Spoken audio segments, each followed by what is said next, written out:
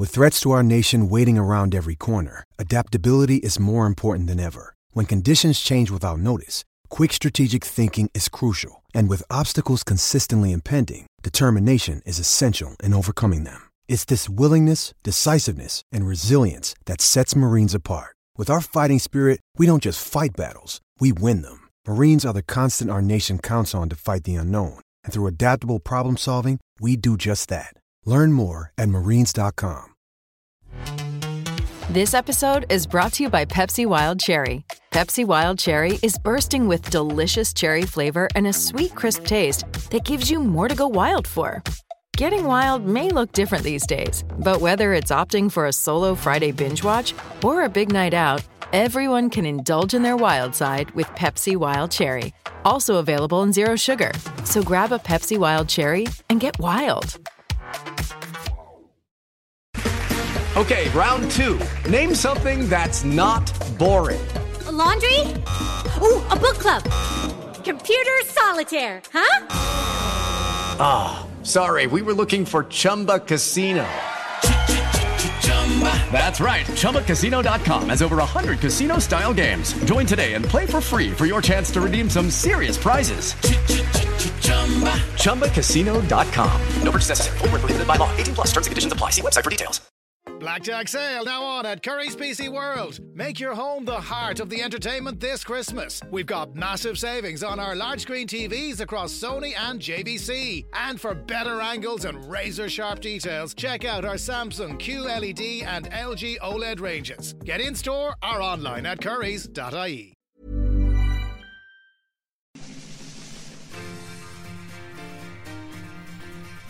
Welcome to the Big 3-0. It's episode 30 of the bloodandmud.com podcast, your sweary pipe bomb of rugby knowledge, and I like to think, Josh, the England defensive effort of the sports broadcasting world. That is incredibly high praise that you're dishing out on myself. It is, yes. I'll take but I'm that. feeling in that kind of mood this weekend as an Englishman. I bet you are. I am Lee Calvert, the editor of bloodandmud.com, and he is... And I'm Josh Gardner of Rugby Show. And coming up this week, we're going to have a little bit more from the rugby lexicon, which seemed to go down very well last week. We'll look at what I think is the best weekend of international rugby in history, in my obviously unbiased opinion. Totally unbiased. Last week, Josh, we had a record number of listeners on this pod. We've spiked up again, whether that's simply because the word's been spread or people are hearing about our quality work, or that it's international rugby which attracts far more casual fans. It's because I've said positive things about Wales, see. It is. People love that shit. And maybe James Haskell's pointing people our way now. Oh, now we're in a more forgiving mood. Or I am. So welcome along to those of you who are new to listening to us. I think you know who we are by now. You can get this podcast on Acast, on SoundCloud, on iTunes, and wherever else you want to stick the RSS. Thank you very much for all your reviews. Those of you who are new to us, and if you plan to stick around, then please leave us a review. It's really helpful and it helps us to spread the word. Matt got in touch with us on Twitter at Blood and Mud, and at Josh Gardner, to you as well. He said, "Great pod, nice, always nice, pithy." And then he said, "Haskell's performance last Saturday, this is in the first test, has put my relationship with myself in a dark and confusing place."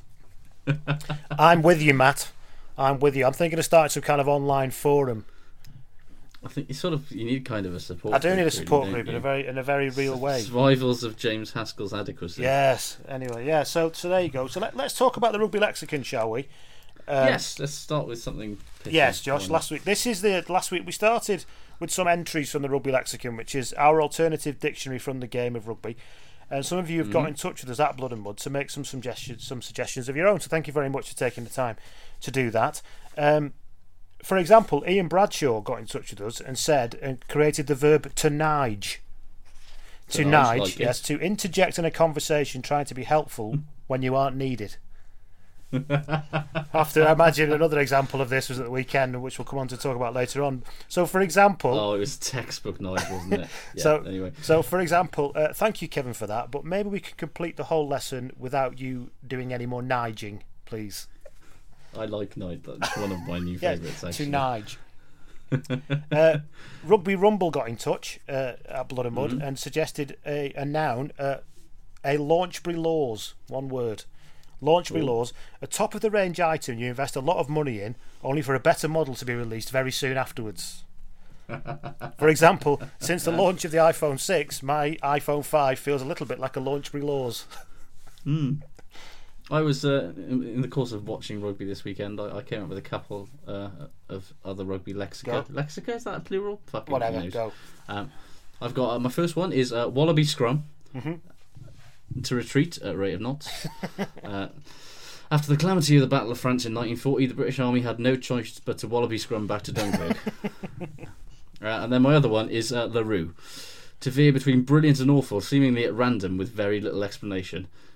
While Bob Dylan is undoubtedly a musical genius, his back catalogue is a little bit La Rue when you think about it. Ian Bradshaw again sent us another one. He has a lot of ones that are school related, but I do like them. He said, to Wayne Barnes, a verb, to get chummy with those you should have a professional distance from. This is in relation to Wayne Barnes, often used to the first name of players a lot, doesn't he? So, for example, Yes. Mr. Smith is worrying the headmaster by getting a bit Wayne Barnesy with the Year 12 girls again. I dived into the Rugby Lexicon archive on Blood and Mud because there's only so much creativity I can do in one weekend, and to find a few. Stuart Barnes, a noun, a person who makes you angry. For example, and you'll relate to this one, Josh. For example, that Alan Rolland is a complete Stuart Barnes. He is, let's face it, as total a Stuart Barnes as it could possibly get. Steve Walsh, an adjective meaning breathtakingly beautiful. He is an incredibly handsome Some man, people let's say face it. that Angelina Jolie is Steve Walsh, but let's be honest, she's no Steve Walsh. She's not. I mean, yeah. So there you go, some more entries to the Rugby Lexicon. Thank you very, very much, everyone, for getting in touch. If you want to send us some more of those, send it to @BloodandMud or @Josh Gardner, or you can get in touch with Lee @bloodandmud.com if that's easier for you.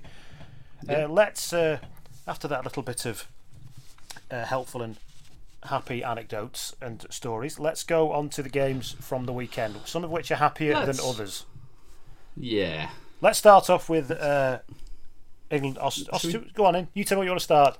I was going to say, should we just get this? Yes, out of let's the way? do that. Australia versus England. Outstanding game, I thought. Possibly the best game of rugby I've ever seen. I bet it was. I don't want to waste too much time banging on about how brilliant we were, because I'm sure that you could do that and you will do that. And frankly, it gives me a little bit of acid reflux. So I'll simply say that 1-23, that was one of the most incredibly impressive defensive displays I've ever seen. It was properly right up there. They were immense. I agree. You don't want to say any more, no? You want to talk any more about that? No? Okay. So, yes, you're right. Seriously, though, I agree. But also, to temper it slightly, seriously, I think Australia balls this up a bit. Oh, I still don't understand how they lost. They had loads and loads of ball. They had loads and loads of time. They basically just managed to nose it completely up. But, in a way, that makes it even better. I bet it does, actually. It's the satisfaction of knowing that, how they didn't... That 20-odd phase set at the end of the first half, how they didn't get something out of that, I don't know. But, I mean, let's be honest, Paul Gustard must have probably needed to go and sit in a quiet room and take some deep breaths at half-time to compose himself after that, because the commitment and the effort was just, they were on another level. And still, no matter how good they were, Australia should definitely have scored. Oh, they massively should. It was a leaf out of Wales's handbook against them last year. I was sitting there thinking, they were making it so easy, particularly late on. They were making it so easy for England, with that banal sort of predictable round the corner carries. I was sitting there genuinely thinking, this is like watching Wales. They had that same sense of possession for possession's sake, that if we've got the ball, then eventually gaps will appear and tries will come. And it's no, you can't just mindlessly go through the phases without doing anything with it. And that was. And it's really unexpected. You don't expect them to do that, do you? No, and I think, part of it was kind of a perfect storm, wasn't it, really? Because the conditions could not have been, quite literally a perfect storm in many ways. The conditions couldn't have been better for what England wanted to do. It was it'd been shitting down with rain all week, so the pitch was really heavy, it was slippery, and the general condition to the thing made it look like the Australian Olympic shot put team had been using it for target practice all week. It was pretty horrendous, truly terrible. Yeah. But that totally nullified the Australian backline. And you've been to the Millennium Stadium, so you know about bad. You exactly, know about I bad. know about bad pitches. It was never that bad, but it totally played into England's hands because like Folau couldn't cut and couldn't get any kind of acceleration on the surface, so that all the backs were just running sort of ploddingly into the welcoming arms of English tacklers who generally just smashed them back again and again and again. And Australia, and then it left the game in the hands of the Aussie forwards. They seem to have lost that ability where they can mix the game up, or they mixed it up in a completely predictable way because they seem to veer between wiping the ball left and wiping the ball right repeatedly on first phase, which was dead easy to defend against because nothing was holding the defence line up, and then they switched into driving around the corner repeatedly. And it is kind of a basic that you say, well, do a bit of each, mix it up, and actually try, because that's how you break a defence down. I'm sorry, I'm not an international coach, but it's not that hard to work out. Yeah, it's almost kind of like with the backs struggling so much to get any kind of like make any impression on the game because of, I don't know, maybe the conditions or stuff, and like it was almost like it left it in the hands of the forwards, and the forwards' idea was, we'll just run around the corner a little bit and see what happens for 80 minutes, and the answer was nothing happened at all, really. No. It was, I mean, I will say though, like, even though the Aussies are probably moaning about it a lot more than I will, I don't think that it had anything to do with them losing the game. Like, Craig Joubert, how on earth an England player didn't get a yellow card at some point during that game was astonishing. Well, he issued a number of warnings without actually doing anything afterwards, wasn't it? This is your last... Yeah, there were 3 final warnings. Which by definition means... Unless he was giving final warnings for different specific things, but he wasn't saying that, was he? Yeah, at one point he was like, well, I gave you a final warning before and then you behaved for half an hour, but now you're misbehaving again, so I'm going to give you another final warning. And it's like, no, just that's not how final warnings work. And like, as a result, England were quite happy to go off their feet and lay over the ball with impunity and concede penalties because it just seemed like he didn't really have the bottle to send anyone off. And he did. I thought Stephen Moore was going to lamp him at one point. He looked absolutely incandescent. He was fuming, wasn't he? He looked faced like a cartoon shark. And history will show. History will show, Josh, out of context, that was a defensive display about 20 minutes long with about 50 odd phases if you had them all together without giving a card away. Yeah, that's what history will show. And we've all been there on the wrong end of that sometimes. Yeah, so absolutely, and it happens. I still don't think that it's got any like. I still don't think that's why they lost because the defence was committed and heroic, but they were just. It was the most unlike Wallaby performance I've seen in years in terms of like the attacking game. It was everything that was bad about last week combined with a complete disintegration of the attacking game. I think they got themselves far too... These teams clearly now despise each other. Oh, there's like a miasma, a filthy miasma of hatred surrounding all of them all the way through it. And I think the Aussies didn't deal with that half as well as England did. No, I think England took it as a bit of a laugh. Yeah, and the Aussies really did not find it funny at all. Because that was the thing, the pressure was off England. It's like they won that first test, and it's like, well, we've won down here now. If we win the series, great. If not, oh well. Whereas the Aussies, obviously, and so they could sort of take that chippiness with a kind of smile and a bit. Whereas for the Aussies, it was proper do or die stuff. And I mean, what was it? Was it Kepu at that early line out where he just wandered over and just shoved Itoje for no reason whatsoever? Yes, and it was a penalty. Like that was just textbook example of that's not, you've lost your heads here, boys. You're not. There's edge and there's niggle, and then there's just not really dealing with it at all. Yeah, and it wasn't the refs' fault. They couldn't hold on to the ball, and they kept dropping the ball on, and they kept making terrible decisions. And yeah, all right, the refs should do a better job, and you can accept that as a fact without banging on for ages that it's cost you the game. I also think that I don't think it's quite sunk in with me yet what the outcome of this is. In the outcome of it's the first multi-game series with one down there. It's absolutely historic. I mean, from an Aussie point of view, you can say they can moan about the ref contributing to them losing, but more than anything, I think it kind of it puts Michael Checker's, messianic coaching credentials that he developed at the World Cup into a little bit of perspective, certainly. Yeah, I mean, because he was obviously rightly hailed for the way that he sort of turned them from a rudderless mess into this sort of dynamic force that reached the World Cup final. But the truth is that when teams dramatically raise or lower their game in a very short period of time, it's quite rare that they actually stay that way, because eventually, chances are things will return to their median level of the players that are there and stuff. And I suspect that something of that may happen to England over the next year or so as well. However, that's definitely happened with Australia, I think, because they can't scrummage. Their pack has got no graft or physicality about it, really. There's no control from the halfbacks. And yeah, they can score tries when they've got hard ground under their feet. But they just seem to have regressed so badly. He's going to find himself under some pretty serious pressure if they don't improve in the Rugby Championship an awful lot.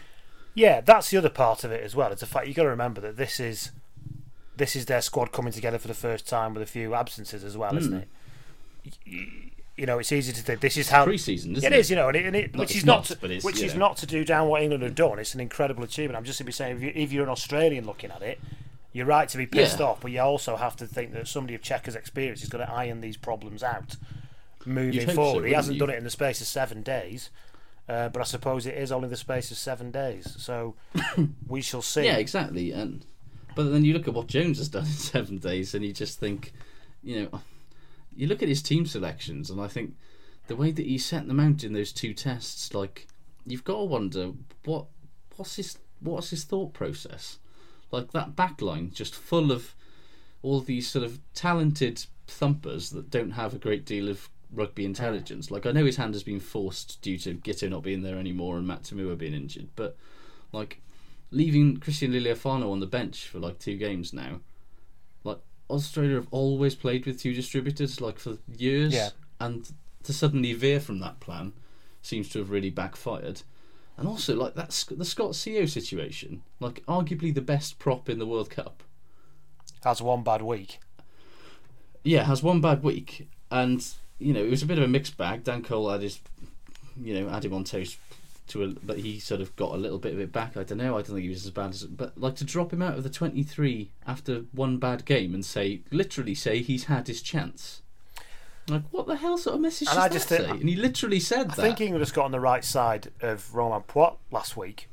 They just played this scrum game quite well because Cole was penalised for hinging at one point.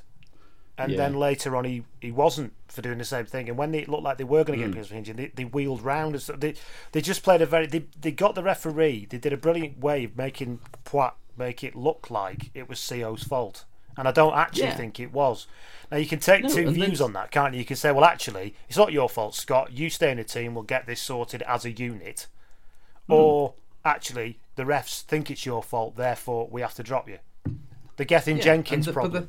There was a time last year, wasn't there, when that view that if Gethin's playing, it's probably his fault if it goes down on that side. And there was that... But that was after, a good year or so of Gethin getting on the wrong side of refs. Yeah. Whereas this is one fucking game.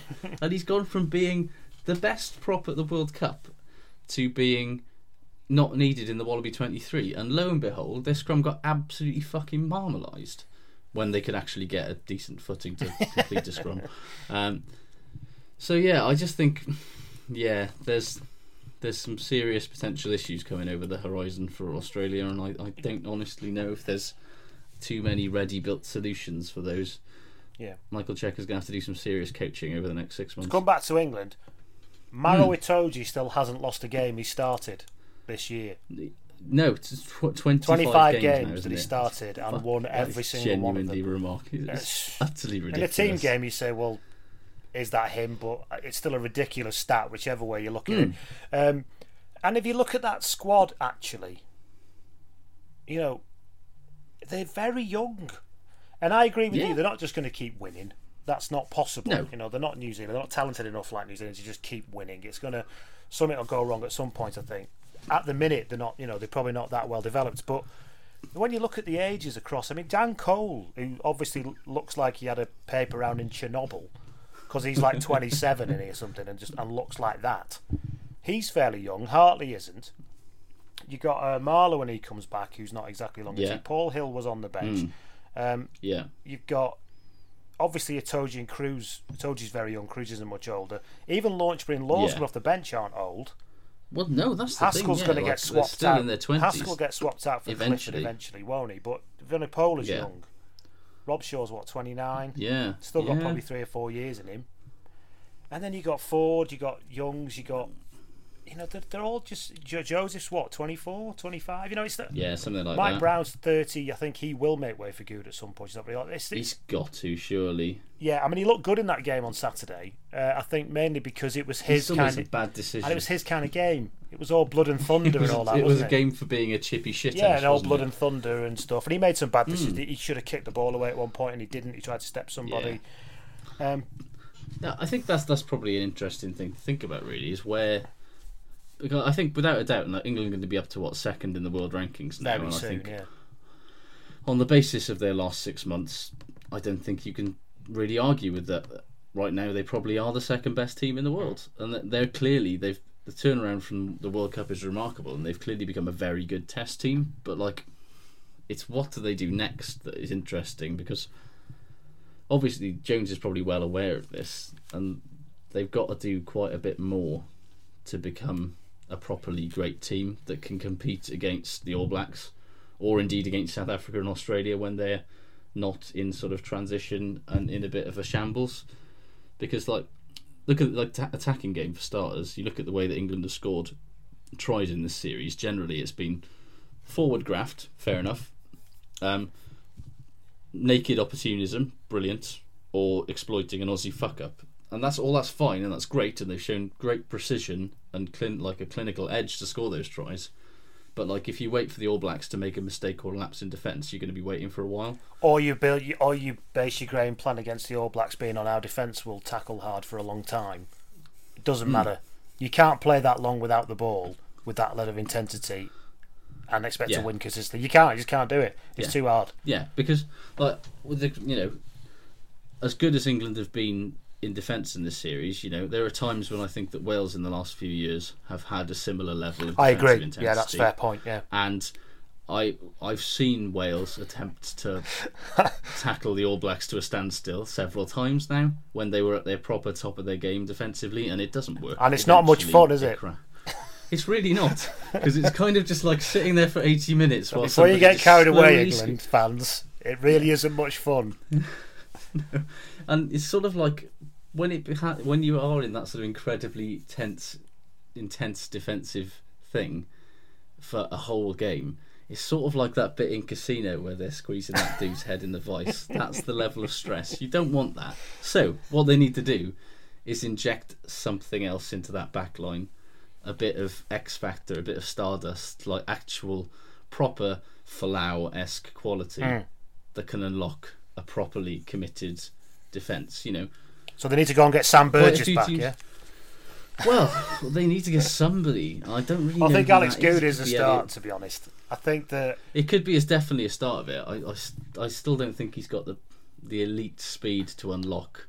He probably hasn't, but will he make your team worse? Value over replacement stuff. If he was to swap for Mike Brown, is he going to lose you a game, Alex Goode? Probably not. Will he win you more games than Mike Brown? Yes, he probably will do. Yeah, you're right. I don't know where that... And somebody actually started tweeting me last night about it. I can't remember the name, saying everybody had a go at Saracens last year. And all England have done effectively is brought in a Saracens defence and a Saracens game plan, and now everyone's raving about how good they are. It's very true. I don't think people are doing that. I think it's more about, it's relative. It's about, well, look where they fucking started. And nobody ever said Saracens weren't a good team. We just said we didn't like them very much. There's a difference. And as a neutral, England are not a fun team to watch. It's quite dull, to be honest. Yeah. But and in a similar way, the Saracens are not a particularly attractive team to watch, but they get a fucking job done. But it's about priorities and the order in which you tackle those priorities. We had people need to remember that England had a non-functioning scrum at the end of 2015. Yep. We had a team that morale-wise was completely done in. We had no cohesion behind the scrum whatsoever. Now, all right, it's not exactly... stardust behind there right now by any means, but there is some level of cohesion, and people seem to understand what it is they need to do and what their job is, and they didn't have that before. So I think it's easy to it's the problem of fans, isn't it? And I'm the same. You get a lot of hope built up, and England fans should know better than anybody that that's not a very good idea. But then the natural English thing, I think, with Wales as well, is to go, it's either much better or much worse than it actually is. And the truth is somewhere in between. The truth is always somewhere in between, and it will be interesting to see how this England team can develop, because you look at the English sort of backs out there, and you're looking for, a Ben Smith, a Liam Williams, a player that has that X factor and combination. Somebody you can get through the line. That's what it is. At a very basic level, it's somebody you can, and I don't mean smash through the line. I mean somebody you can cut. And I mean Liam Williams cut a beautiful angle through the line on Saturday at one point, and it was so simple. He didn't even do it very quickly. He just timed it to perfection. It was just, and that's the kind of thing we don't do enough of. And I think that's where either Good coming in or moving Watson to fullback. Because I like him coming at fullback potentially, because that raw pace from deep could be helpful, and then you just need some, maybe Christian Wade on the wing. Just somebody who's a bit less of a lump and a bit more about them. Somebody who could do something from nothing. I think I get the feeling that Jones is a little bit in love with big lumps on the wing, as he proved in his days of Australian. All of his rugby league lads coming over, but. Yeah, just something. Maybe Elliot Daly at 13. I don't know. It's something to add that little bit of genuine top level. Yeah, because it's to be admired how he's got Jonathan Joseph to do a defensive job very well, because that was never really something you'd say was a brilliant part of his game. But on the flip side, we've lost that bit of him that he did have, which was those quick feet and that ability to get round tacklers and so on. So he's looked incredible. He was the sort of thing that made England tick in an attacking sense under Lancaster, as they showed when they struggled so badly without him at the World Cup. They basically played him when his bicep was torn off his pectoral muscle was torn off his chest, because they didn't have anybody else. And so the fact that he just doesn't really do anything attacking wise anymore, but does a shift defensively, is laudable, but a bit of a shame. So we shall see. I've always had a thing. I keep saying I'm going to do #Momentum Watch each week, and we haven't done it. I'm not going to do it this week. I keep forgetting. Sorry, everyone. What do you think about England, by the way? I've had a bit of contact from a few people. But do you think it's too early to say? I think it is. But I don't believe in the momentum of results. As much as England winning all the time is good, and it's not a bad thing to happen, of course, that would be a fucking stupid thing to say. I don't believe in the momentum of results. I believe in the momentum of performance and form. I don't believe that if you're playing like shit and you somehow manage to squeak a win and people say, you'll carry the momentum into next week. It's like, no, you won't. You'll still play like shit next week if that's what's happening, and a better team will probably beat you. So it's about... If England could keep maintaining this consistency and momentum of performance in the forwards, then you can at least try and build on something. But you've got to find the players. And as you were groping around there, and I was, it's hard to know exactly where they're coming from. I mean, Cipriani's playing with the Saxons at the minute. We know what he can do. You're not finding anything remarkably new out there, are you? No. So there you go. We'll stop talking about England anyway, because that's quite a long time to be spending on it. I genuinely think I don't agree with the momentum. As a last thing, I agree with you about momentum being bollocks, but I do think, from a psychological point of view, winning games, even though they've not played well, winning these 2 games against Australia is a massive psychological and confidence boost for these players who might have started to maybe doubt. You don't want that sort of rot to set in. Yeah, and I'll probably come on to that. The England football problem that we've lost before we started. Yeah. Okay, but we need to beware, as Tom Jones, who got in touch at Blood and Mud, said, not him. It's not unusual. Said that he'd like to go to the green grass of home. No, he said, beware Eddie and the great glass hype machine. And I think that's probably fair enough. Let's all just keep ourselves in temper. But I think they've got their feet on the ground, but we shall see. Yeah, I think there's absolute, if I was an England fan, I'd be bloody delighted today, and I would not have any... But as we all know, Josh, we all know, you're not an England fan. You're a Welsh person. No, I'm not. Something much more depressing. So let's talk about the latest instalment of the great caravan of loss that is Wales's tour to New Zealand. Do you want to talk about the Chiefs game at all? No, I you do surprise me. That never happened. I just kind of, I just want there to be like a big scene missing sign, and then there's a bunch of players shaking hands at the end of the game, and the ones in red look slightly befuddled. I'm sorry, you're breaking up, I'm afraid. Yes, I can't talk about that. I foolishly expressed something vaguely approaching optimism in last week's podcast, and I should really know better than that by now. As it was, my optimism had imploded into incandescent rage at the Chiefs game. I think which was Tuesday morning. It was, yeah. Basically, by the time that most people were probably listening to this podcast about me saying positive things about Your Wales, Twitter time. I had already reverted to my default pessimism. Your and despair. Twitter timeline looks quite schizophrenic. Yes, that is the nature of the bipolar Wales fan. Indeed, it's I'm still not sure you can describe. Like, obviously, that was a pile of shit, and I don't even want to. It was probably one of the worst Welsh performances ever. And doesn't say a lot about your second string, as you said.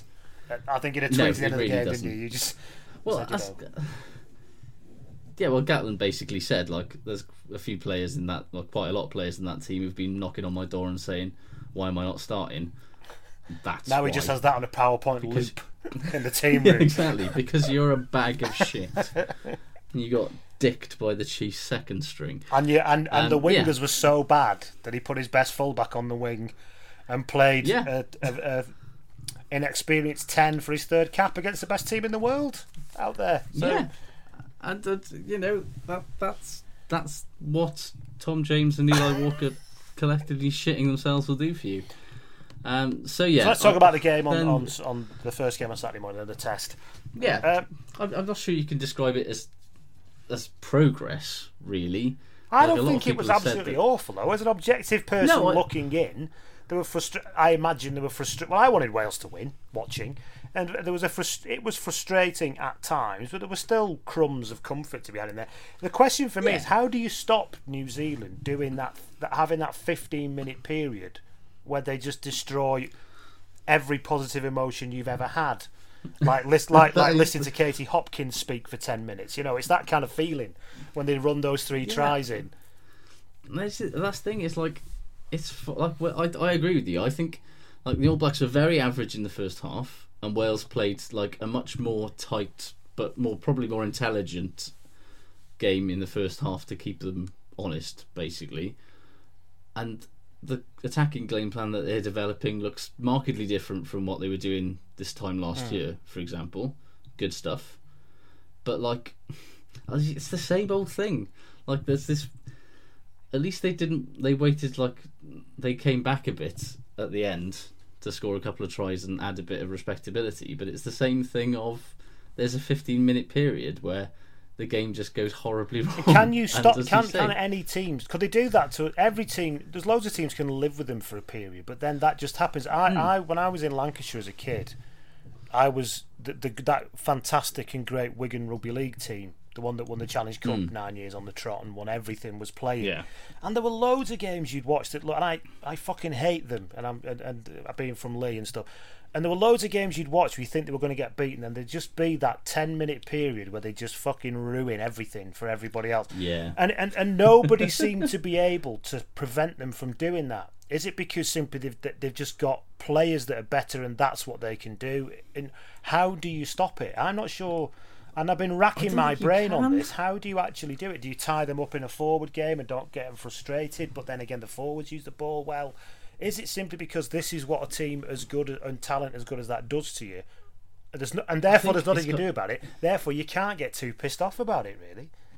I think the thing that became apparent to me is that 15-minute period, like, instantly the tails go up from the All Blacks, and they instantly go, they've just conceded, So there's going to be a desire on the opposition's part to basically make amends. So it seems like it's almost kind of like a weird sort of very quick rope-a-dope. So they hit you, and they're kind of counter-punching almost. Yeah, so they hit you, they go, well, you're going to come at us now, which is perfect. You're going to come at us, and they just wait for you to, and they sort of soak it up, knowing that in this sort of desperation to show that you're not going to get blown away like everyone else does, and bring yourself back to terms, you probably throw a little bit too much at them, and then the second that they spot anything, it's they're up the other end of the field and they scored, and then once you let in one, it's almost like, oh fuck, and we go again. And then before you even realise it, you've conceded 3 or 4 tries in the space of 10 or 15 minutes, and it's remarkable. Why is no other? The other thing I find myself asking constantly, and this has been a question that's been asked for a very long time,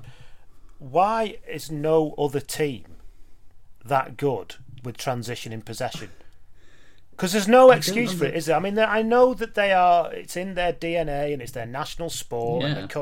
But, in the old amateur days, they were coached better than anybody. They simply were. They were ahead of things. Now, I'm not sure, resources-wise, they shouldn't be. The idea you can get some turnover ball and just fucking move it properly shouldn't be like, Fermat's last fucking theorem, should it? But that's the thing. I think that they don't look like. I've read an interesting thing where, like, what's his name? The Aussie scrum coach, Argentinian bloke, Ledesma. Yes, Ledesma was basically sort of saying that the Aussie scrum would struggle for all the time, like as long as Aussie kids grow up not wanting to be front row players or forwards. Because all of them want to be fleet-footed backs because of the sort of Aussie, like the crossover with the NRL and with Aussie rules. Because these are the sort of razzle-dazzle exciting. And they're the skills they want to use, yeah. Yeah, and I think it's the same in the Northern Hemisphere as well. But where you want to be the exciting, outside half or the winger who scores. Nobody wants to go in goal in football, do they? It's that sort of. Whereas in New Zealand, I think they're not really worried about making players front rowers or forwards or backs. They just make rugby players, and then when their body type develops into... But I know for a fact, because I've done the badges and all that shit, that is what the whole thrust of coaching is now in here as well. You don't pick somebody in positions, you coach core skills, you coach ambition, you coach ability.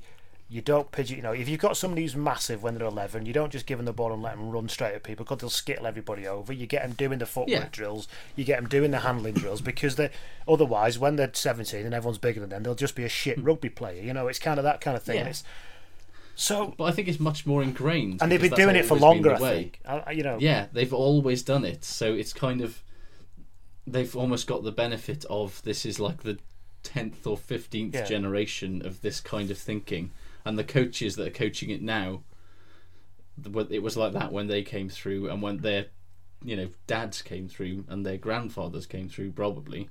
Because it is literally just a matter of getting a turnover ball, looking up, and passing the ball, isn't it? Yeah, you look at Kaino literally for that, for the Sevilla try. He just got the ball, was on the deck, saw that there was a bit of space, offloaded from the deck, and all of a sudden they've got space, and they're incredibly... I mean, they've got incredible athletes. Let's not forget that as well. But they're not genetically better or anything, are they? I mean, some people who are genuinely more talented are, but what I mean is there's no specific gene pool down there that makes them better rugby players. No, but they do have their pick. They do have first choice of all of the Pacific Islands, pretty much. I don't think they still do now, though, do they? I think that they're still... I was reading a thing the other day where it basically was like, still anybody that's born in Fiji or Samoa or any of these Pacific Islands, they want to play for the All Blacks. And so... What, so their families will move to New Zealand, you mean? Because they're not out... There's no raiding parties going there or anything daft like that, is there? No, nothing like that, obviously. Because I always thought their team just talent, reflects why there's more black people playing football for the English national team. It's just that's the demographic of their immigrant population over the past 30 years, basically. But you look at sort of players who've sort of gone over there and they live with cousins or grandparents or whatever, and it's like you kind of feel like if they look like they want to play professional and playing professional rugby, end of story. You know, if they want to play professional rugby, they can't stay in Fiji or Samoa or wherever because there isn't really professional rugby over there at a club level. So they've got to go to New Zealand or Australia or wherever.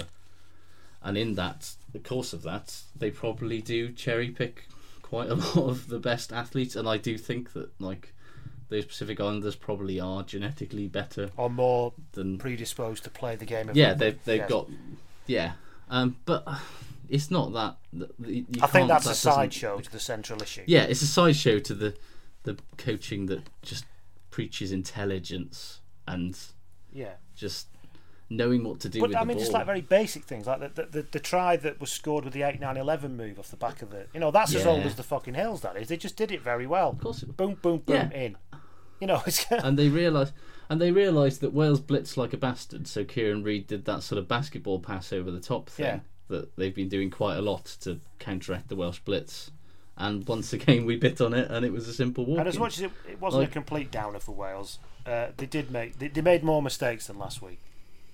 And when Talupi's dropping the ball, you know it's not your week, don't you? Yeah, I mean, I don't really know what to say about Wales anymore because they're not a bad side. I know what you mean, yeah. But it was another performance that had some real positives, but like they're just one of the most inconsistent and baffling teams in international rugby. It drives me mad. Like, people blame Gatland for it, and like he definitely deserves some blame. Don't get me wrong. And people will blame the players for it, and certainly after Tuesday morning, I think they deserve a fair bit of stick too. But ultimately, I just think the more things carry on, the more it just seems like Wales don't have this mentality or a culture to be consistent winners. Like, when Warren Gatland turned up, it was almost like he mind-tricked them for a while into being sort of vaguely comfortable as favourites and like winning games on the bounce. But ultimately, I genuinely think that there's like a cultural, psychological baggage that these players have by virtue of being Welsh that just wins out in the end, and they just look like a team that I never believe that they expect like they could actually think they can win some of these games. You look at them and you think, do they actually believe that they're going to beat the All Blacks today? I don't know if they do. Yeah, I remember I interviewed Martin Bayfield about a year or two ago, and he said exactly this. He said the same thing. He said it's all in the head because it's not a talent problem. Certainly beating Australia, maybe the All Blacks, but certainly beating Australia and South Africa, it's not a talent problem. There's something upstairs, and that whole thing, as you say about the Chiefs game, the wider talent pool is becoming a problem. Because if you look at that bench when it came on, I mean, basically, New Zealand brought on the Marvel Avengers off the bench really, and Wales brought on the burglars from Home Alone. Well, exactly, and but. As you said, the talent pool is being stretched to the limit at the moment because of injuries and because of various other factors. But yeah, I do. Which is a very long discussion about investment and so on. And the piece that you retweeted in the week, I thought was very accurate. Yes, Rugby that. Phil BB did a brilliant piece on this on Twitter. If you're interested, he did. By the way, that was very interesting. But I do think that is a mindset thing because it's endemic and it's not just the seniors. Like, textbook example, under 20s Wales played Ireland last week, and before the game the Sky interviewer asked Jason Strange, who's the Wales under 20s coach, Jason, you come into the tournament reigning Six Nations champions, Grand Slam winners, you confident of winning today? His response, no. That's funny, but it's not. Kind of funny that kind of makes you wince as a Wales fan, because in your heart of hearts you know that like the bulk of the players on the pitch can't help but share that mindset deep down, and I honestly think that it like hampers Wales's development. That there's this. I mean, look at me. I'm incredibly pessimistic about everything when it comes to Wales, and I can't honestly believe that like at least a fair proportion of the players don't feel the same way. Do you remember when Sven was in charge of the England football team, and he brought in that psychologist, Willie Rilo? Dr. Willie Rilo, yes, I remember that. Yes, to get rid of their psychological baggage about penalties and all that everything, shit. Yeah, the constant fear of failure, And he had that sort of theory that there were these two types of athletes, cultural architects and cultural prisoners. And like the architects are the people who aren't sort of bound by the past and they can create this sort of new idea of what the team is supposed to be, and the prisoners are the ones who are sort of defined by what is... Oh no, is it everywhere? No, sure, stay and sort that out. We can have dinner another time. Amazing. Whether it's cancelled plans... Need to get in the kitchen and calm down. Or the need for a quick, convenient distraction. Introducing Goodfellas Mini Pizzas. 4 mini pizzas made with respect that cook in 11 minutes. Goodfellas Minis. Embrace the unexpected. Bank of Ireland is looking out for your financial well-being. They want to help protect you from fraud. So whether it's Black Friday, Cyber Monday, or even just plain old Tuesday, be careful online. Don't assume that every text message or email you get claiming to be from a bank, a delivery service, or any company is legit. And remember, Bank of Ireland will never send you a text message or an email with a link asking for your full 365 PIN number or one-time passcodes, so don't give them out. Search Bank of Ireland Security, and together this Christmas we won't let the fraudsters win. Begin. Bank of Ireland is regulated by the Central Bank of Ireland.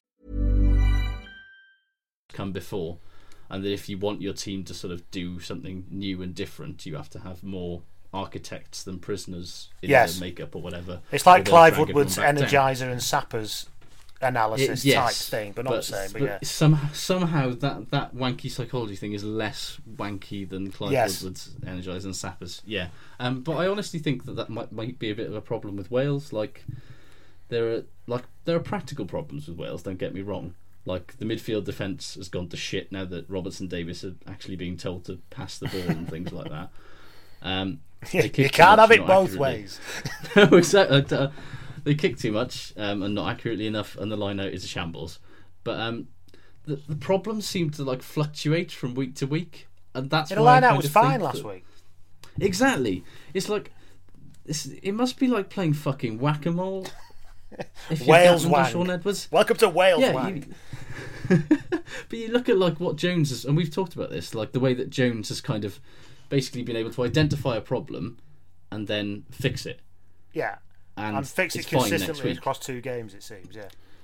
Yeah, and I honestly think that like that's partly why like England don't have this baggage thing to such a degree that Wales do. Like deep down, like it's probably why it's partly why everybody hates you, but you've got that confidence to believe that you can actually beat like on your day. That's what comes from a long history of subjugating people. It breeds with it a certain confidence.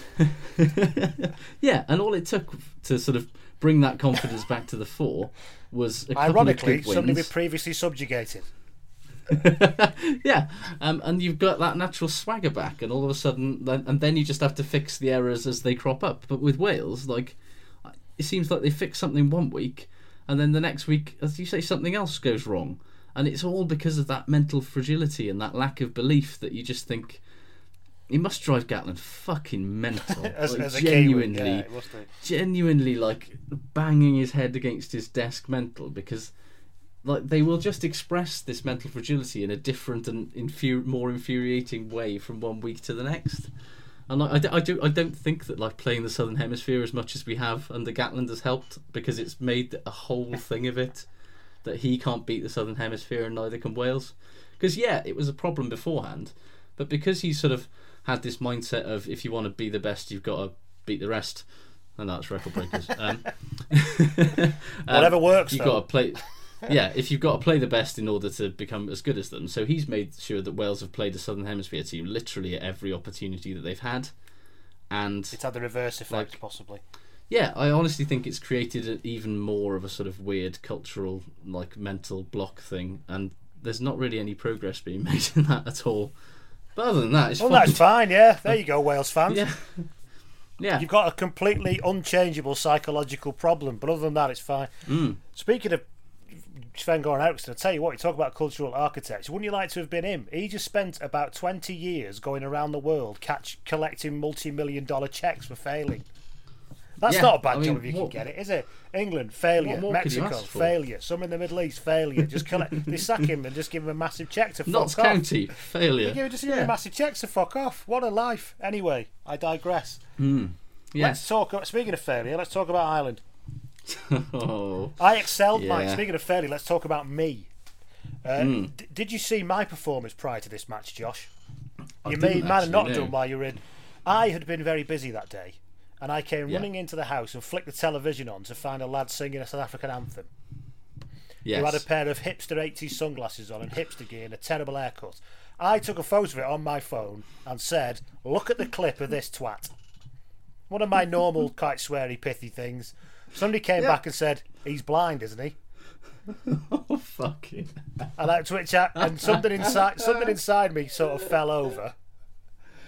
And then I said, "Okay, I'm sorry, I didn't realise that he was blind." And then I got a lot of actually quite friendly abuse coming back at me.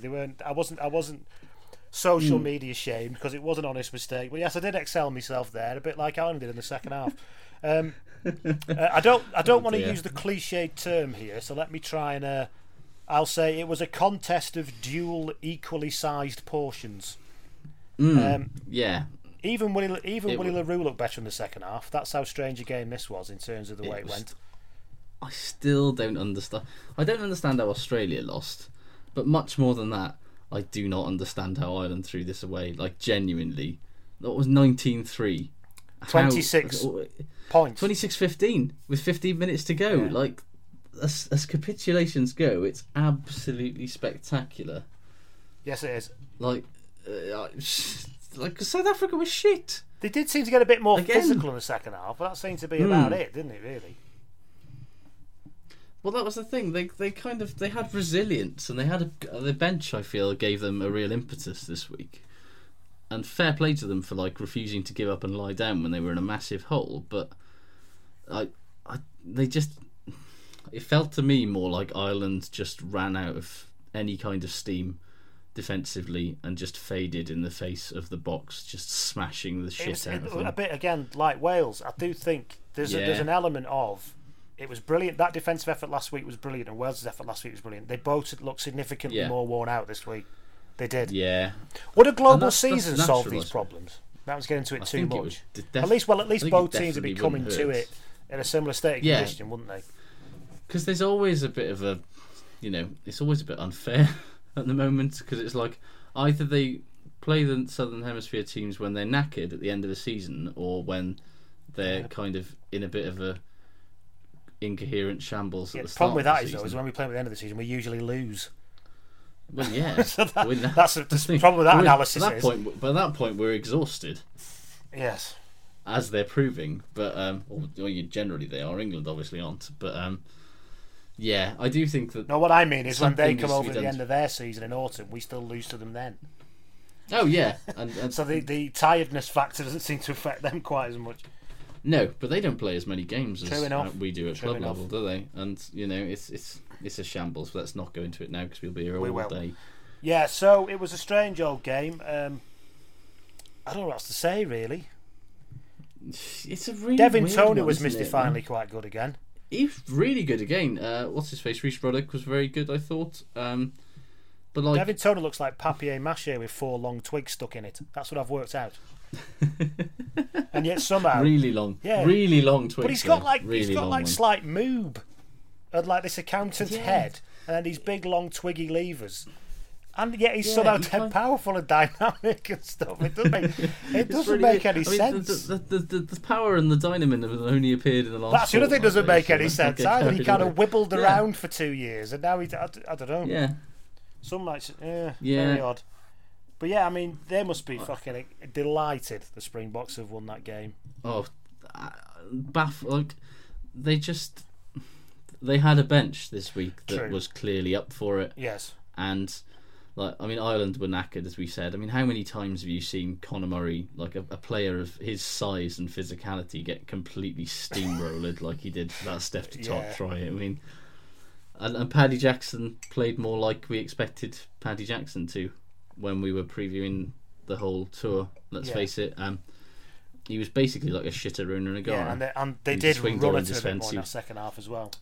Yeah, how they hadn't figured that out before, I don't know, but there you go. No, it's kind of obvious, but he was tactically suspect as well, I thought. But he was decent with ball in hand and not bad off the tee. Maybe we got a bit excited last week when we anointed him the new alternative messiah. We've learned nothing, have we? We've reverse cursed. Really haven't. No, we cursed him. In fact, I did comment that on Twitter. I wished just once that my powers of reverse cursing would with your own team on a team that I just on a team that I wasn't actively rooting for. Yes. Yeah, I've been trying to reverse curse England for the last 6 months, and it hasn't worked once. But no, it'll come. We're playing the All Blacks. We're playing the All Blacks in the autumn. It'll come then, because that is the caveat on everything you say about England now. You know, asterisk, they haven't played the All Blacks yet. The All Blacks, yeah, and that is obviously But anyway, let's not beat around the bush though. South Africa, as good as they were in the last 15 minutes, are absolute bobbins. Really bobbins. bad. Yeah. Like, their discipline in the first half was comically awful. Like, the penalties they were giving away, it was just like, what are you even... What? JP Peterson's playing like he's had a lobotomy. He's like, for a man who's got 69 caps or something, he looks like a man who's never set foot on a rugby field before in his life. Probably. Sounds about right. I found out Matt Tamu was injured. That's why he's not playing, by the way. Yes, I did find that out because I asked last week. Fans would be delighted with that. Yeah, I mean, they also... Elton Jantis, he looks an amazing player in Super Rugby, but he is just... he's drowning at Tesla. Inspires about as much confidence as an Italian government funding inquiry, is what I said. He does, he's awful. Yeah, I mean, it says a lot that they looked much better with Mornay Stain rising from his coffin Nosferatu style to steer the pack around in that joyless, efficient way that he's always done. He's only 31, He's another, I'd have said he was at least 50. He's looked like an unconvincing middle-aged Steve Walsh impersonator since he made his debut, whenever it was. So I assumed he was at least 40. Still not been forgiven. No, never ever. Right, so that was South Africa versus Ireland. Japan played Scotland, of course, as well this weekend. Sorry to tag this on at the end. Scotland won 26-13 against the second-string Japan team, which was completely expected. I didn't see much of it, but the bits I did see of it, Scotland looked pretty comfortable and looked like they should have won by a lot more. I think that was... Well, I think that... I'll put it this way. There's a 5 minutes highlight package on the Scottish Rugby YouTube channel. And the rugby doesn't actually start until 1:30 into that video. And then the full-time whistle goes with 25 seconds on the video left to go, and I still got bored. It seemed like it was a dreadful game. Like, before the tour, I think we said that they needed 2 convincing wins to call this tour a success. And I'm not sure an almost full-strength team getting a 13-point win against a Japanese side that was missing 7 first-choice players, including Leach, Goromaru, and all the rest, isn't really very good. Like, they only scored tries. They scored a penalty try against 14 men, and then they scored through WP Nell against 13, and those were the only tries they scored when they had Hogg, Seymour, Taylor, Scott, and all the rest on the pitch for the whole game. Like, I don't understand how that happened. It's not good enough either way, and we'll see what happens next week. No, so there you go. So that was the games from the weekend, which we've veered off and I'm back onto for quite some time now. Yeah.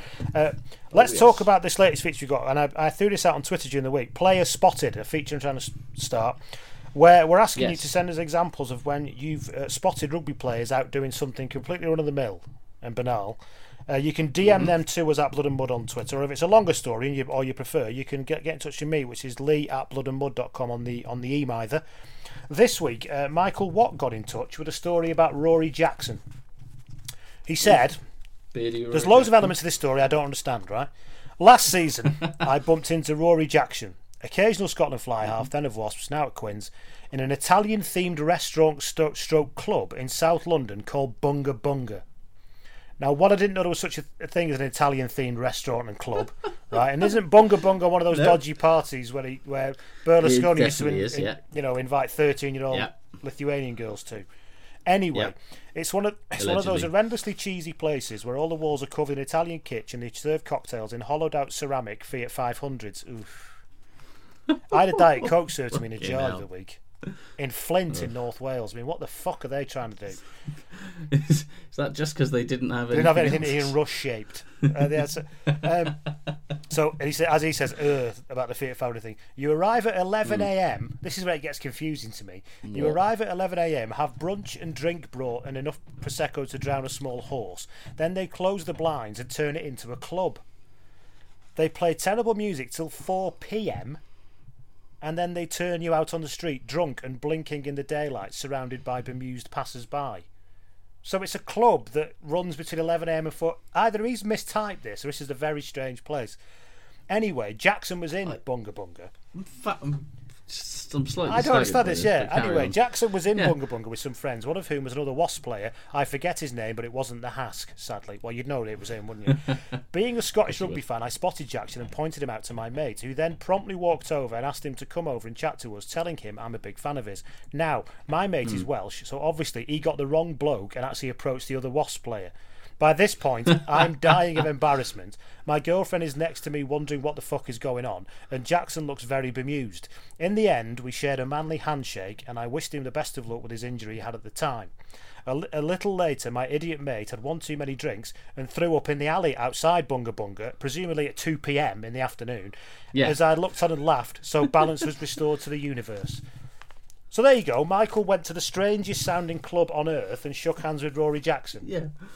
Yeah, I live with you. The story is much more interesting for the scenario that it happened in. Well, the idea is they're meant to be quite mundane stories. I've had loads of people telling me they've spotted Yes. people buying things in Waitrose and stuff. But this is a mundane story that's sort of contained within the shell of an incredibly contained within interesting the shell story. of the most interesting club I think I've ever heard of. So, if you're out there, anybody, Michael Watt, obviously you are, but if anybody's out there who's been to Bunga Bunga in South London, is that right that it opens at 11 a.m. and closes at 4 p.m. after getting you completely trolleyed? I find that very strange. I'm gonna have to Google this. You have a look at that. While you're starting Googling that, I will say that you can't, again, you get in touch with that Blood and Mud for the Player Spotted feature. And thank you, Michael, for taking the time to do that, because I fucking love that story. It makes no sense It's at amazing. all. It's Yeah. Oh, Here we go. We found Bunga Bunga. Go. I mean, what can I say? I'm not sure I can really describe what I'm looking at here. It is just like the most awful kitsch pile of shit that you could ever imagine. And yet, where's your opening hours? Show us your opening hours. No sign. Probably because they're too baffling. You just get people to turn up thinking they're having a late breakfast, and then they basically get turfed out at 4 p.m. completely bladdered on Prosecco. And why not? I mean, the pizzas look good. I'll give them that. It's not as good as Michael Watts' pavement pizza looked, I imagine, in the middle of the afternoon. Mm-hmm. Anyway, let's move on to the shit good ratings.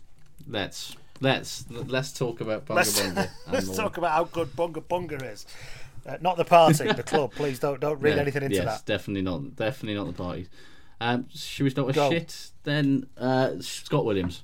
I could have picked any Welsh player who took the field against the Chiefs on Tuesday, to be honest, but he earns my special ire for the way that he selfishly and arrogantly bombed at least 2 nailed-on tries by refusing to just give a simple pass, like trying to go it in alone and ended up fucking it up. Like, I get it.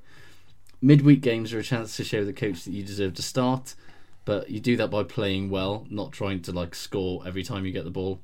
I thought it was very telling that Williams didn't actually get onto the field until the 78th minute, despite the fact that Wales' midfield wasn't really doing that much on Saturday. I think Gatton might have been making a little point. John Davis had a very eccentric performance, didn't he? Incredibly. I mean, his handoff was amazing. And he looked good. He even the put some try. decent kicks in once. Yeah. But beyond he then kept doing those strange kicks and looked a bit out of sorts, and it was very odd. He's not looked. I hope that he sort of finds himself a little bit when he goes back to the Scarlets next year, because he looks very out of sorts at the moment. And that's a bloody French for you. It's probably the EU's fault. It is. I blame the EU, Josh. It's all. If we vote leave, then John Davis will play better. Fact. Yes, all of our rugby players will become as good everybody as in this campaign either side says anything's a fact. So I'm going to throw that out there. John Davis will play better if we leave the EU. Fact. Anyway, speaking of France, Jules Plisson has been in the squad to tour Argentina that's been announced this week by our great friend and not at all insane person Guy Nove, has named Jules Plisson as the captain of his touring squad. Is that a joke? No. That's got to be a joke. He's not. As someone pointed out on Twitter, to bring the lexicon book into it, the decision to appoint Plisson as captain is completely Plisson. Yes. I know that they're like down on numbers. Is he the only player in the squad?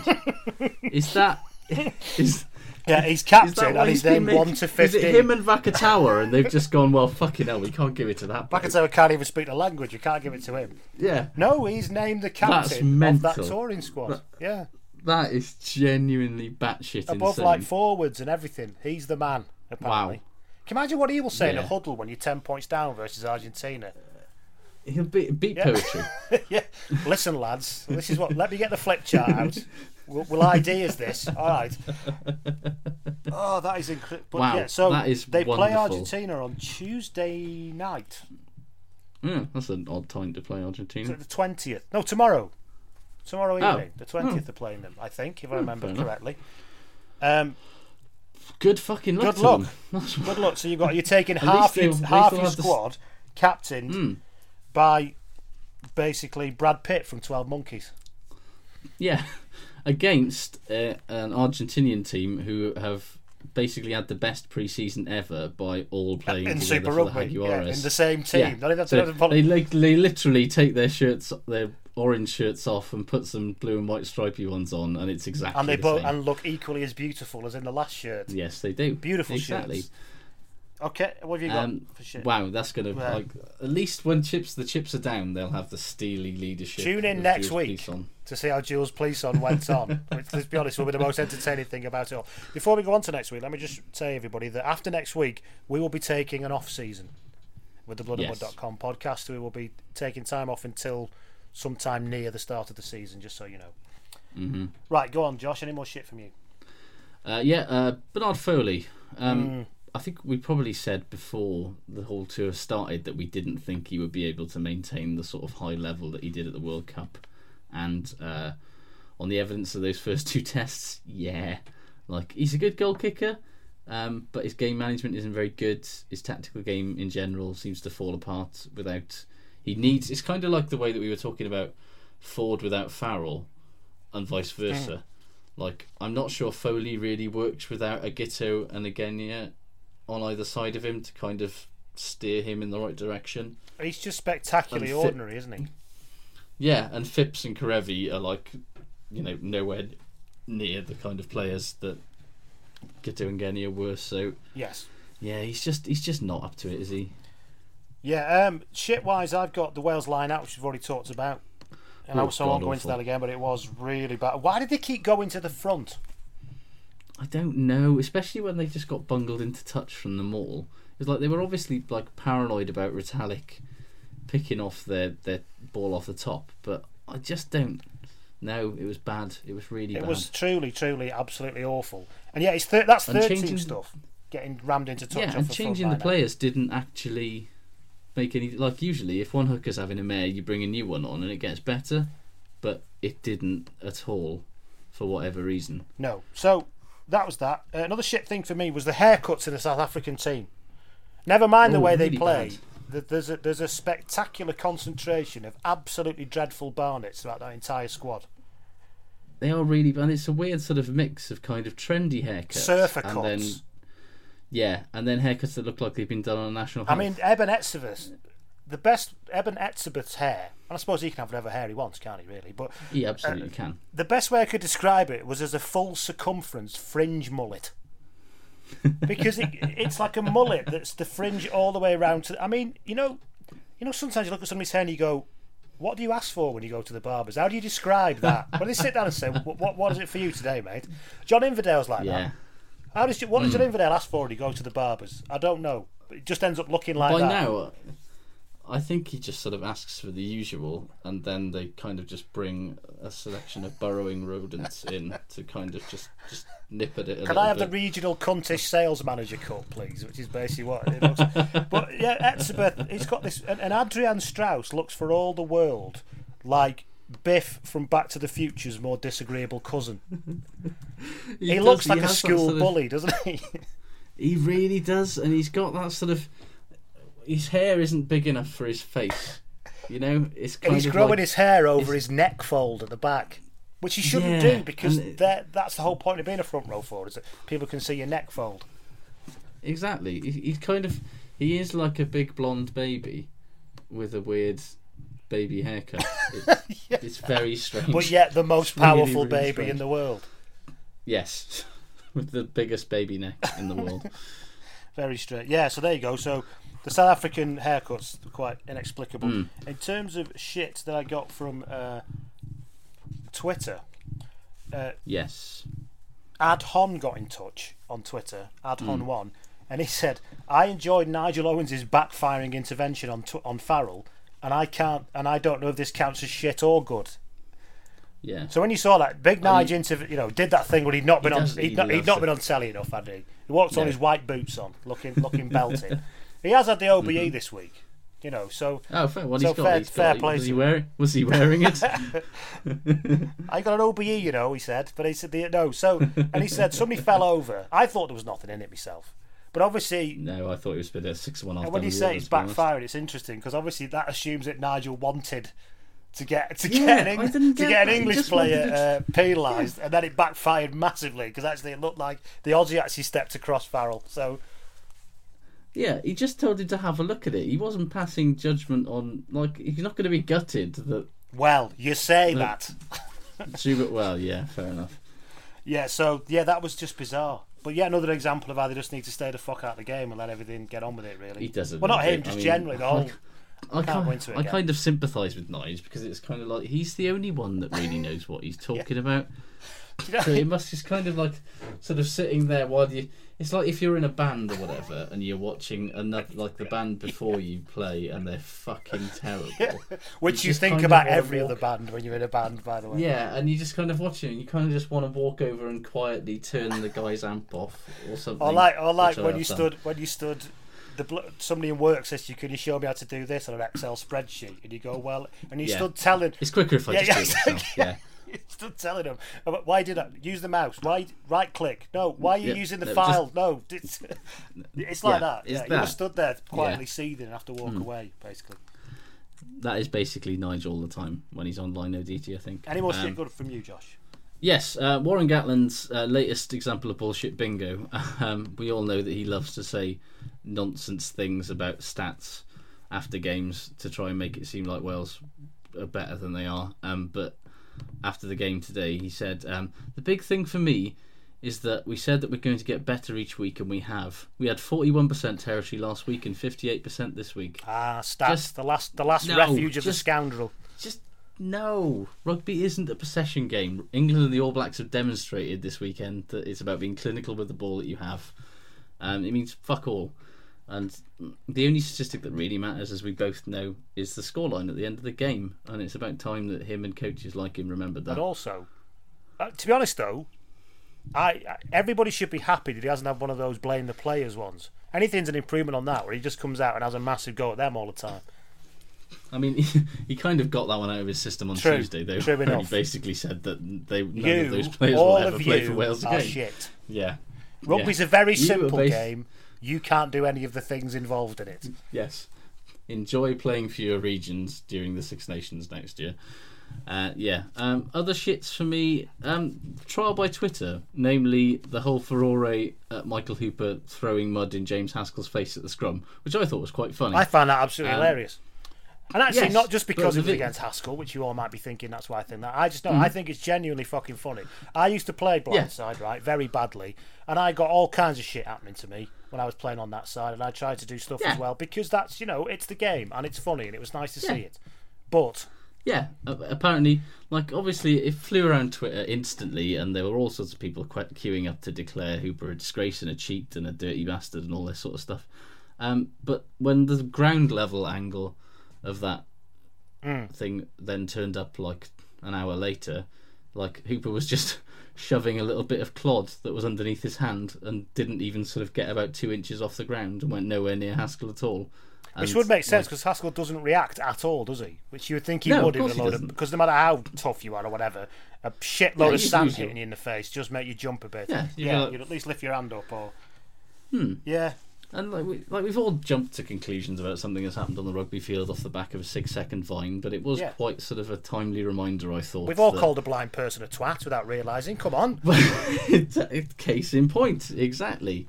So maybe we should step back and resist the urge to retweet about some of these things. Yeah, the instantly recordable GIF is both a great and dangerous thing. Like anything, for every use there is an abuse, as they say. There certainly is. Anything else shit from you, or should we go on to good? I've got the only last shit I've got is a very quick one, and that's Joe Marler. Just How's that time with your psychologist going? Yeah, I don't think anyone could object to the content of what Absolutely he said. not, no. Namely, I mean, Bob Dwyer, a professional wind-up merchant that he is a bit of a wanker. However, when you're taking a summer off from a game to deal with some serious impulse control issues, calling a World Cup coach a wanker publicly on Twitter, not exactly demonstrating to your coach or the rugby public that you've learned He your obviously has to have it, and you're making progress. He needs to be one of those. I think I saw an interview with Adele, the singer, who said that she now has to have somebody to run her Twitter because she can't be trusted. Yes. She kind of laughed about it. She's... And actually, that's probably what he needs now. Either turn it in or get yourself a PA, or make the bloody RFU pay for your PA. They probably would, given the PR savings they'd make. Exactly. Think about all of the press releases that they will then not have to put out as a result of paying some fucking social media intern 18 grand a year to basically shield us from Joe Marler's worst impulses. Let's do good. Carl Asco got in touch at Blood and Mud on Twitter saying good was George Ford's defence.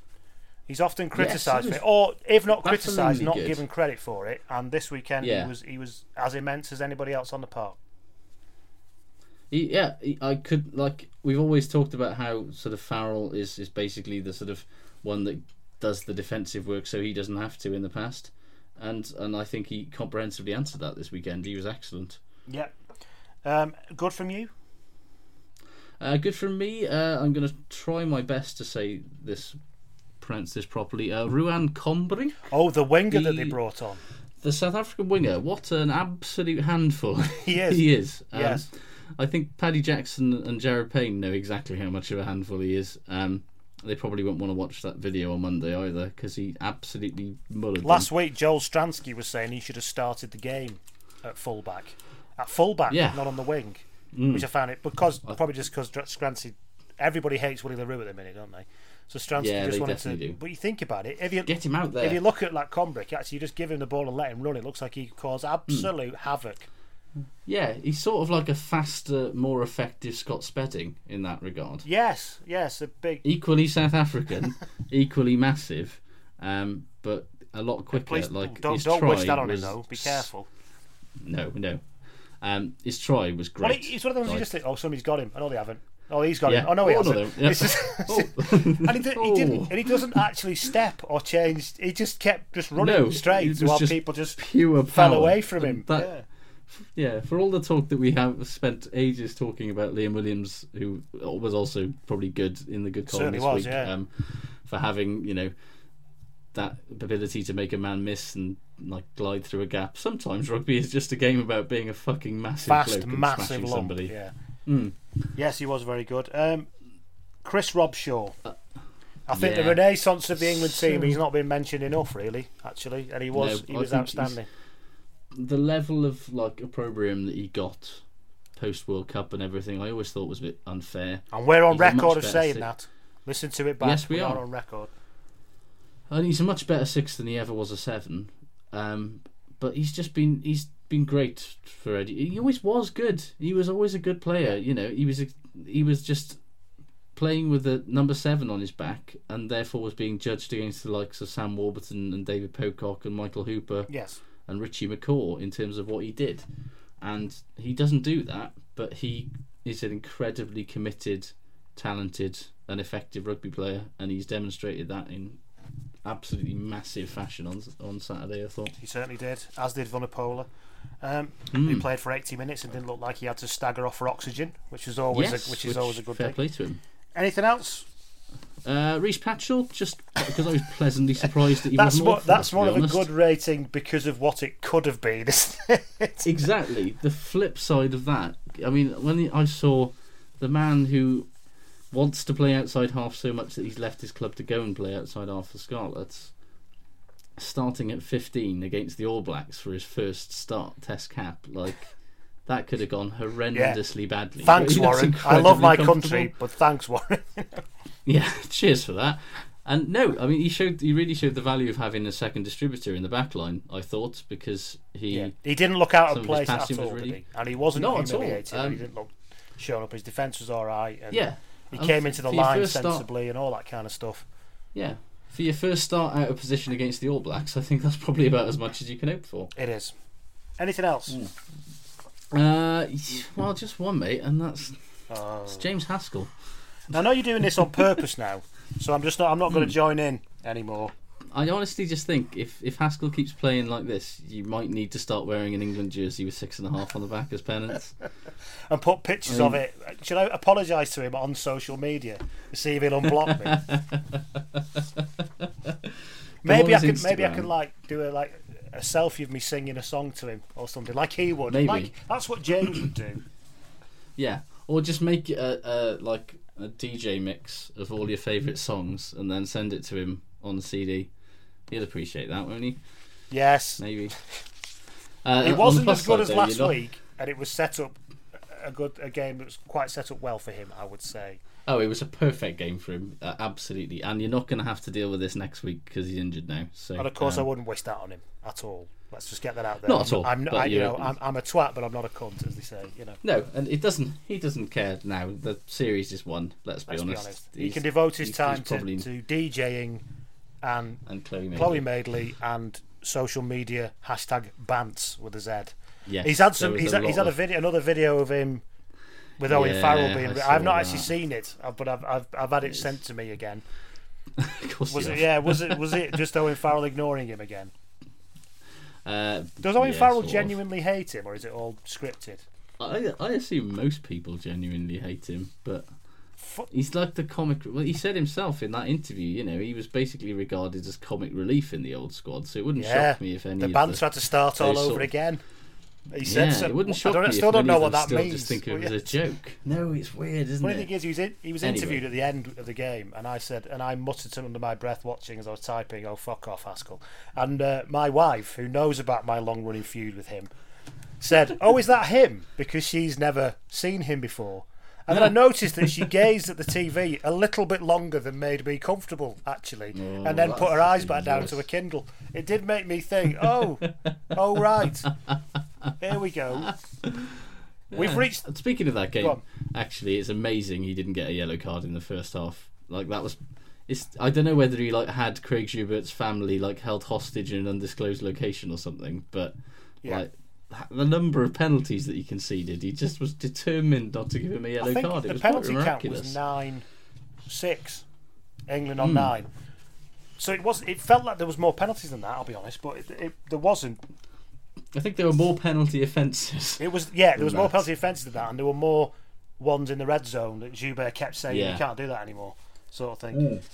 Anyway, we've reached the end of another week, our penultimate week of the season. Next week is the last week. Should we bring little mince pie, little pork pies in and fizzy pop next week? I was going to bring some board games and remote control car. To be wear honest. our own clothes for next week because that's the end. We are going to finish with the loop as we always do, the world's first and only rugby-related playlist. And this week it is in relation to the horrible pitch that we mentioned at the AMI and generally rugby. Generally, it's Digging in the Dirt by Peter Gabriel because I think that we needed to prog it right up.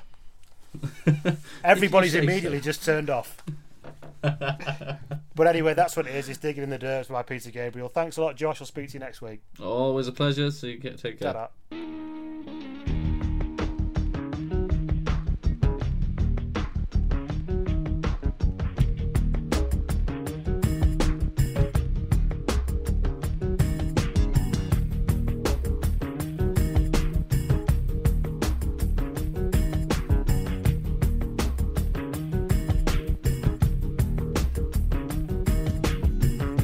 Something in me, dark and sticky.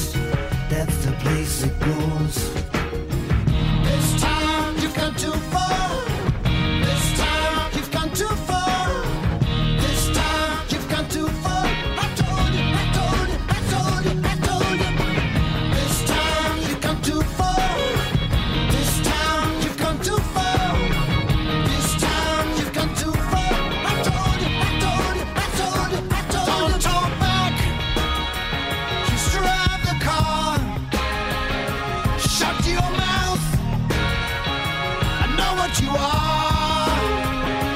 Don't say nothing. Keep your hands on the wheel. Don't turn around. This is for real. Digging in the dirt. Stay with me, I need support. I'm digging in the dirt to find the places I got hurt. Open up places I got hurt. I'm digging in the dirt. Stay with me, I need support. I'm digging in the dirt. Find the places I got hurt. To open up places I got hurt.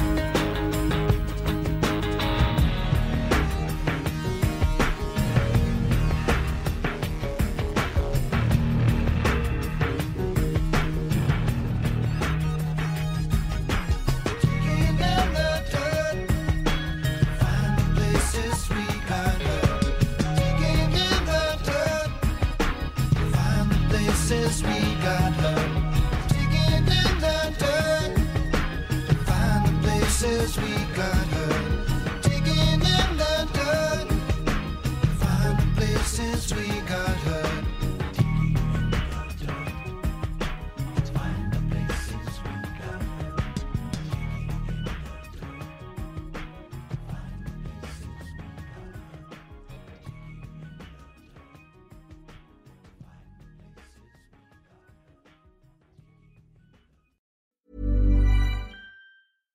Pick up your phone while driving, and you might need to be picked up from work. Break the speed limit, and you could be breaking plans with your mates. Leave L or N plates off your car, and you could be left getting taxis for the next 6 months. So ask yourself, is it really worth it? 7 penalty points over 3 years will disqualify learner and novice drivers for 6 months. Steer clear of points and stay on the road. A message from the Road Safety Authority. Sports Social Podcast Network. Lucky Land Casino, asking people, what's the weirdest place you've gotten lucky? Lucky? In line at the deli, I guess? Aha, in my dentist's office.